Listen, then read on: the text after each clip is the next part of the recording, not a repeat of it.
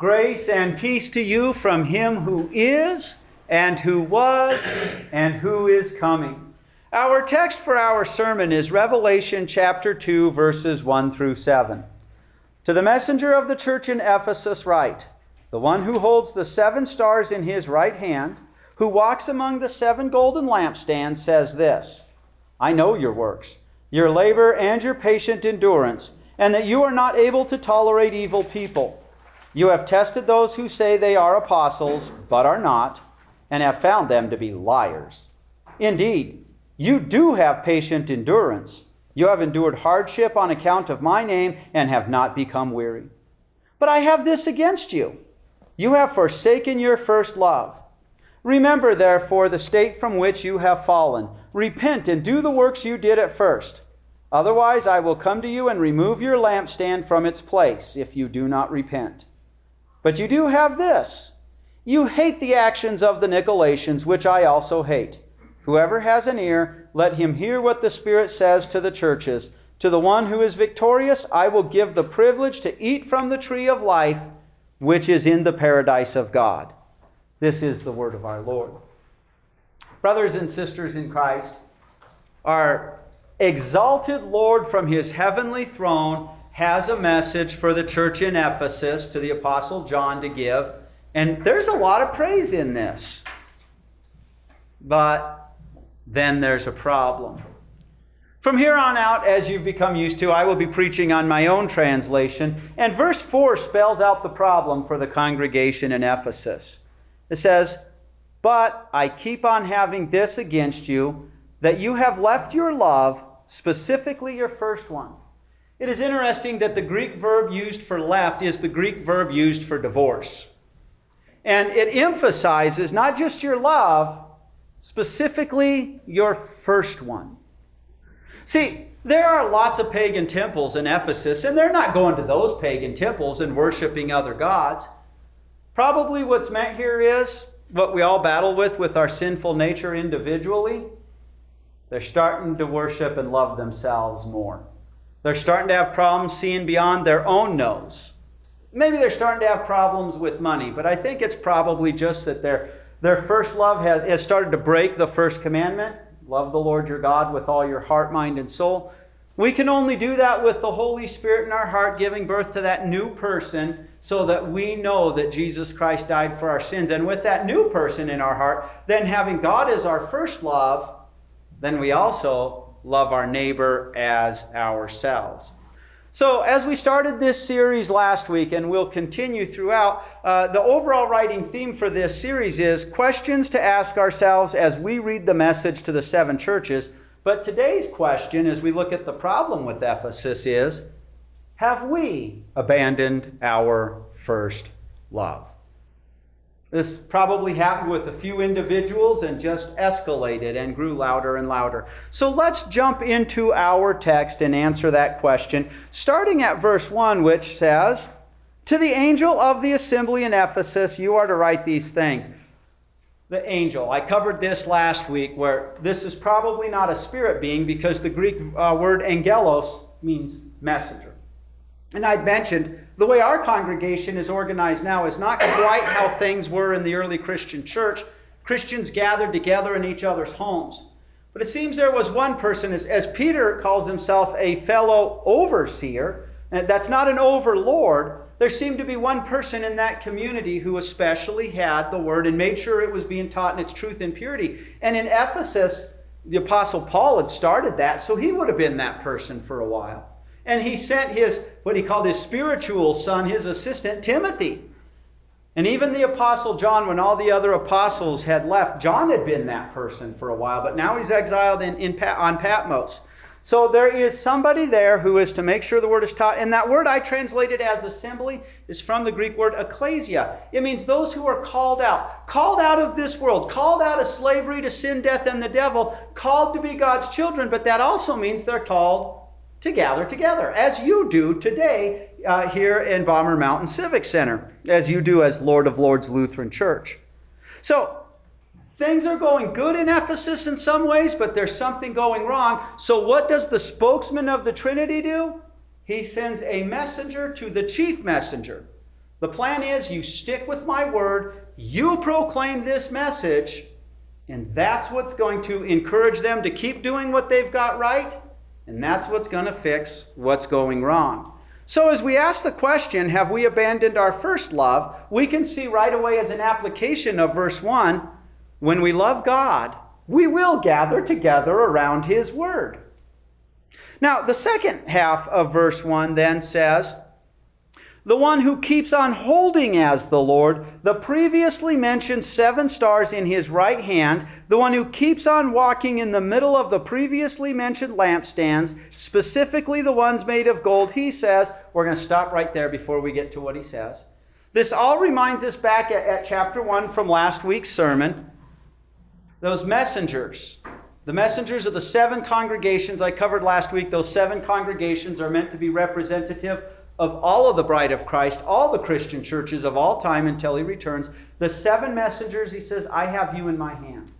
That means those messengers are protected. And we know in history, when the Roman government goes after these people, they're going after the messenger first. Now, today that messenger in a congregation tends to be, is the pastor. But those who are proclaiming the word chiefly and seeing it's taught, Jesus is saying, I have you in my hands. And once again, the lampstands, and He goes out of the way to specify that they're made of gold. Those lampstands, recall from chapter 1, were before the throne of God. And the fact that it emphasizes that they're gold means they're precious. They're so precious, and do you know what makes them precious? The blood of Christ. He purchased and won them and made them His own.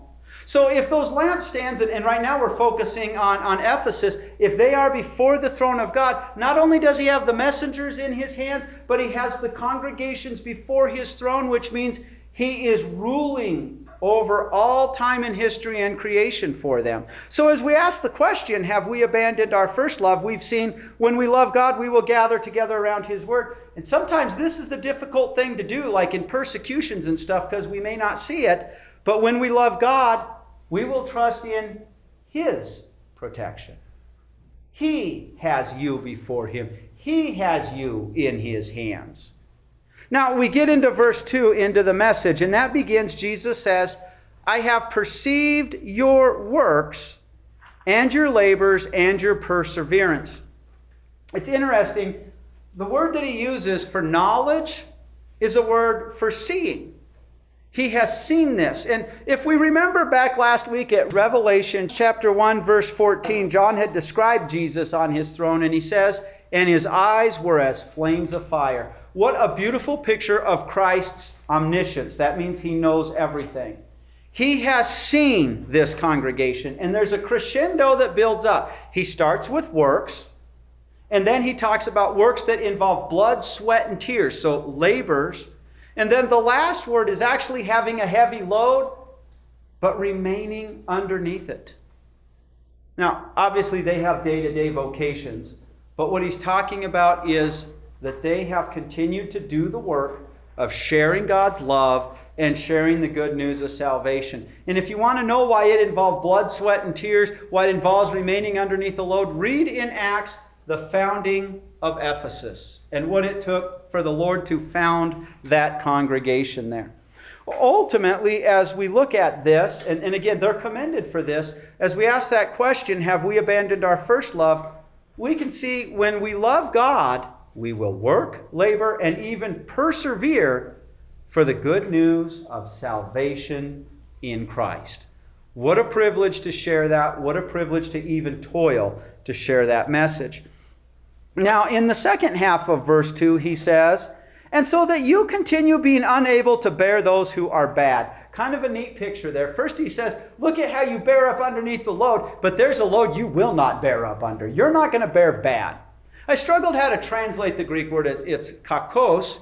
It's one of 2 words that's used to translate evil. For example, when the Hebrew word ruah for evil, when the translation that the Apostle Paul even quotes out of in the New Testament, the Greek translation, that's called the Septuagint. This is one of 2 words used for evil. Now, this word seems a little softer than the other one, which is really wickedness. And we wonder, well, why would that be?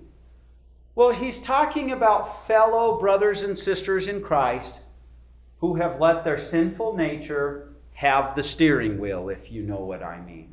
And so a good example of that is actually spelled out in Paul's letter to the Philippians in chapter 3, verses 17 through 21, where he's also talking about Christians who they've embraced their Christian freedom, but then say, Christ will forgive me, I'm going to live in sin in that. So he says, brothers, join together in imitating me and paying attention to those who are walking according to the pattern we gave you. That's letting the new man behind the steering wheel, right? To be sure, many walk as enemies of the cross of Christ. I told you about them often, and now I am saying it while weeping. Their end is destruction. Their God is their appetite, and their glory is in their shame. They are thinking only about earthly things. But our citizenship is in heaven. We are eagerly waiting for a Savior from there, the Lord Jesus Christ. By the power that enables him to subject all things to himself, he will transform our humble bodies to be like his glorious body. When we have that new life, our life is transformed. And so we let that new man do the steering. Although we have to admit, sometimes the sinful nature grabs the steering wheel and he could cause a wreck. So we see here as we ask the question, have we abandoned our first love? When we love God, we will not put up with what does not do good. That's what is evil. In other words, what does not glorify God. And by good, we're not talking about man-made laws of good. We're talking about what God tells us is good, what glorifies and pleases him. And so we continue the last third of verse 2. We're told, and so you have tested those who are saying they themselves are apostles, and yet they are not. And so you found them to be liars. Now at this time, only one of what we think of as apostles is still alive. That's John. But the Greek word apostello means to be sent out with a commission. I think what's going on here is these people aren't claiming to be apostles like Paul, but they're claiming that Jesus has appeared to them and taught them and given them a message, and so they have a message directly from Christ, and that they had seen the resurrected Lord. We see that still today in churches when people get up and claim that God has been talking to them. And what are we to do? Well, the word here used for testing is a thorough examination. It's not that the people were saying, I don't like the way you comb your hair, therefore I don't like you and reject you as an apostle or something like that. They weren't being contentious, but they were being what the Bereans are commended for in the book of Acts. When Paul brought the word to them, they opened up what we now call the Old Testament, and they searched the Scriptures. And they saw what he was teaching conformed to those Scriptures, and they became believers. That is what we are to do. And I often say, do not believe something because I, Pastor Sherman, tell you so. Search the Scriptures and believe it for yourself. There was no contentiousness here, but when they search the Scriptures they have, and remember, right now every book of the New Testament has been written except for the book of Revelation. They're even able to use some New Testament Scriptures to step back and say, you claim your teachings from God, it does not line up with the Word of God. It's a reminder for us, too. When we love God, we will test those claiming to be sent by him, but we test him with his word. Now in verse 3, we're told, and so you keep on having perseverance, and you bore a load on account of my name, and you have not grown weary. Again, that word, you keep on having perseverance, that's that word picture of remaining underneath a load. And he says, and you bore a load. That's the picture of putting a heavy load on your back. Sometimes the gospel, the good news of salvation in Christ, bringing it to our neighbor can seem like quite a load to carry because we got to fight with our own sinful nature. The world is trying to get us to drop that load, but they continued bearing that heavy load. And what does he say? It's because on account of his name. You've heard me say many times when the Bible talks about the name of the Lord, God's name is what he reveals about himself, about what he does for us. So, for example, the name Jesus means Savior. They were bearing all the work God does for us. The fact that God himself had become a man and bore our sins for us. And they were sharing that with others. And sometimes it's really hard to go to somebody and show them, for example, their sin. That can seem like a heavy load, especially when they resent us for it.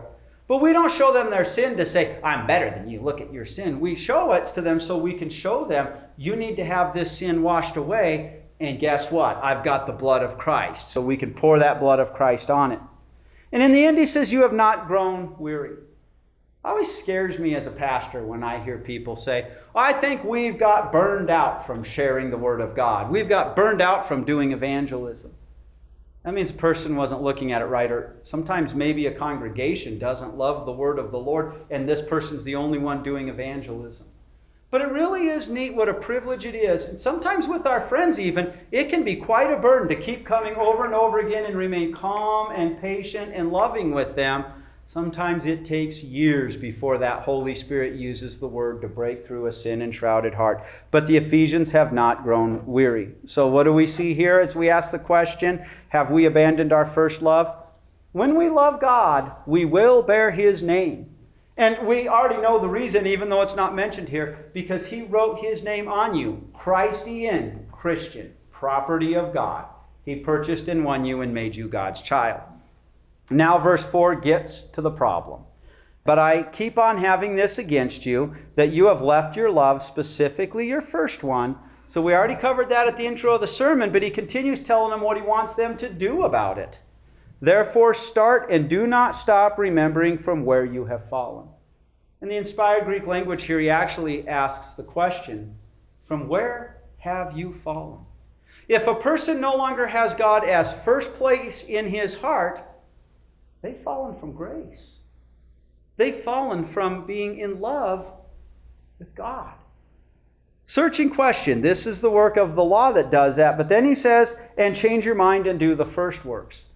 Literally, that's the Greek word for repent. But the good news of salvation in Christ is the only thing that's going to make us change our mind about what should be first place for love in our hearts. And then he says, and get back to doing your first works, those works of enduring the Word and bearing that heavy load and sharing the Word and even being willing to suffer on account of the name of the Christ. But then he says, now if you do not, then I am coming, and I will move your lampstand from its place unless you change your mind. Again, repent.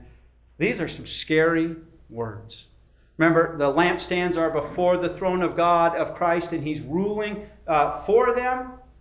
If He says, if you don't repent, I'm going to move your lampstand, what does that mean? You're done. I'm throwing your lampstand away. And the sad truth of the matter is, if you go to Ephesus today, it's a tourist attraction. It's in ruins. There's no Christian church there. That's a warning for us. And so when we ask, have we abandoned our first love, we see when we love God, we will always remember the grace we have, the good news of salvation in Christ. And that really changes our heart so that we live in repentance and we do His work. We stop thinking past the point of our nose and start thinking about God's love for us, God's love for our neighbor, the forgiveness we live in. So we live in repentance and the work He gives us. Now in verse 6, he goes back to commending them. He says, but you keep on having this, that you keep on hating the work of the Nicolaitans, whom I myself also keep on hating. We don't know much about the Nicolaitans. Most of what's recorded about them dates back to 250 or newer AD, which means it's probably not that reliable. Irenaeus wrote about them about 50 years after John wrote the book of Revelation. Irenaeus was fighting against a cult called Gnosticism, and Irenaeus got so hung up in the fight that he often calls a lot of things Gnostic that aren't.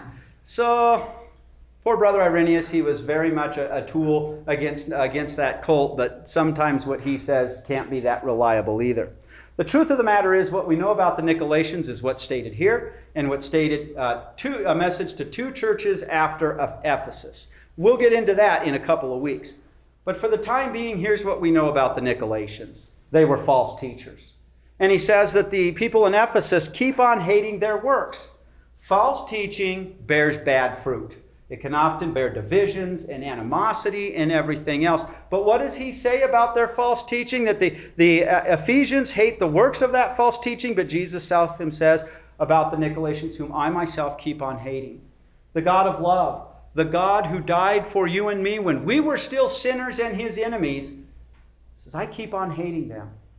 God hates false teaching. Because false teaching, like Charlie Brown's sweater unraveling, will always end up unraveling with your salvation as a free gift from God. So, as we ask the question, have we abandoned our first love? We see when we love God, we will hate what He hates. And that is false teaching. Now, that doesn't mean the minute somebody teaches falsely that we immediately hate them. We'll hate the teaching. It means first, in Christian love, we try to correct it. And when it becomes clear that they will not be corrected, then we say, I'm done with you.